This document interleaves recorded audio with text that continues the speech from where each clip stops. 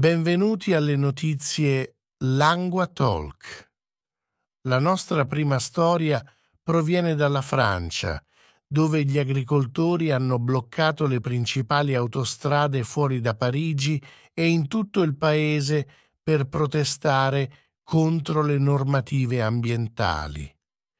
Il governo francese aveva precedentemente promesso di ridurre i sussidi statali sul gasolio agricolo e di attenuare le norme ambientali.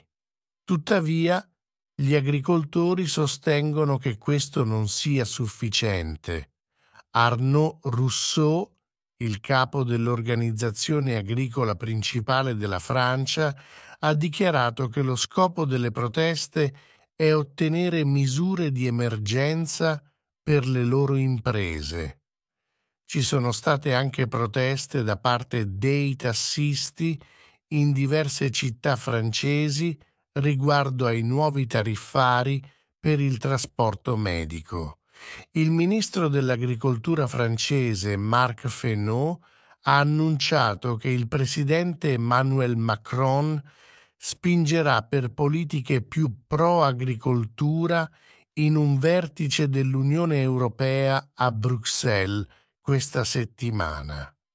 Il governo mira ad attenuare le norme dell'Unione Europea che richiedono che circa il 4% delle terre agricole rimanga inutilizzato per raggiungere gli obiettivi ambientali.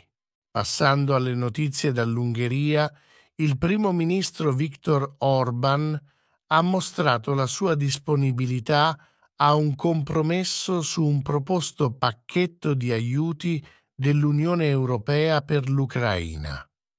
Orbán aveva precedentemente bloccato una revisione del bilancio dell'UE che includeva aiuti per l'Ucraina, costringendo i leader a sviluppare un piano di riserva. Nonostante le passate critiche di Orbán al sostegno finanziario e militare dell'UE per l'Ucraina, il suo principale assistente politico, Balázs Orbán, ha dichiarato lunedì che l'Ungheria è aperta all'utilizzo del bilancio dell'UE per un proposto pacchetto di aiuti di 50 miliardi di euro all'Ucraina. Questo rappresenta un significativo cambiamento nella posizione dell'Ungheria. Se l'Ungheria non avesse accettato il pacchetto di aiuti originale, i leader dell'UE avevano proposto una soluzione alternativa che avrebbe negato a Budapest l'accesso ai fondi dell'UE collegati. L'UE ha precedentemente sospeso una grande parte dei fondi per l'Ungheria a causa di preoccupazioni sulle verifiche e bilanciamenti democratici nel paese. Nelle notizie dagli Stati Uniti, l'Alabama ha offerto aiuto ad altri stati interessati a utilizzare l'asfissia da gas azoto per le esecuzioni. Il metodo è stato recentemente utilizzato per eseguire l'esecuzione di Kenneth Smith, un prigioniero condannato per omicidio. L'Attorney General dell'Alabama, Steve Marshall, ha descritto il metodo come umano e ha detto che 43 altri detenuti nel braccio della morte lo hanno scelto al posto delle iniezioni letali. Tuttavia, i gruppi per i diritti umani hanno criticato il metodo come crudele.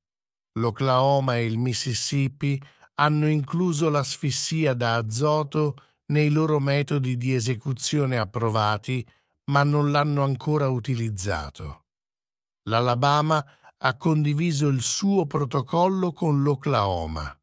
Ci sono opinioni divergenti su quanto sia violento il metodo dell'asfissia, con alcuni testimoni che descrivono un'esecuzione recente come angosciante. Nel frattempo, i funzionari dell'Alabama hanno detto che l'esecuzione è andata come previsto. Passando all'Asia sudorientale, i ministri degli esteri stanno esortando a porre fine alla crisi in corso in Myanmar.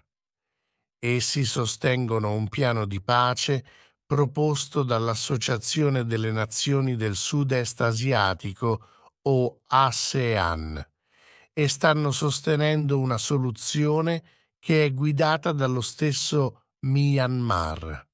Questi ministri si sono riuniti per un incontro a Luang Prabang, Laos. Durante questo incontro hanno anche chiesto di fermare la violenza in Myanmar al fine di consentire la consegna di aiuti umanitari. Inoltre hanno discusso la situazione nel Mar Cinese meridionale, chiedendo un ambiente adatto per ulteriori colloqui tra l'ASEAN e la Cina riguardo a un codice di condotta. Nel Sud Sudan, oltre 50 persone, tra cui donne e bambini, sono state uccise in attacchi lungo il confine della nazione con il Sudan. Gli attacchi sono stati collegati a una disputa sul confine e sono i più mortali dal 2021. Bulis Koch, un funzionario della regione di Abyei, ha riferito che giovani armati provenienti dallo stato di Warrap del Sud Sudan erano dietro gli attacchi. Abyei è una regione ricca di petrolio e viene rivendicata sia dal Sud Sudan che dal Sudan.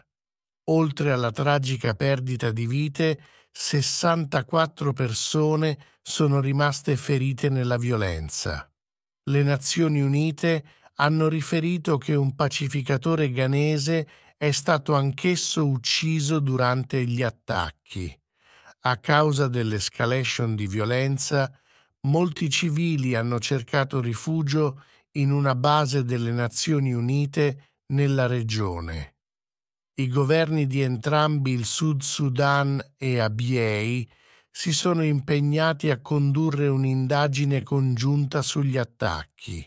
La nostra storia finale oggi riguarda l'economia. Il produttore svizzero di pannelli solari, Meyer Burger, avverte che potrebbe dover chiudere la sua fabbrica in Germania a causa della forte concorrenza dalla Cina.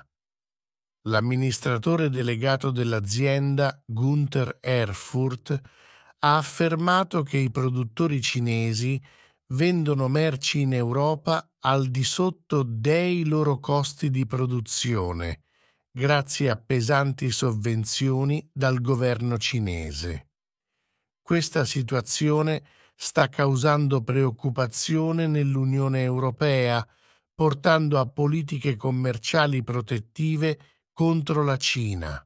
Nel frattempo, la Cina sta cercando di spostare il suo focus economico sulla domanda interna piuttosto che fare affidamento su infrastrutture e il settore immobiliare.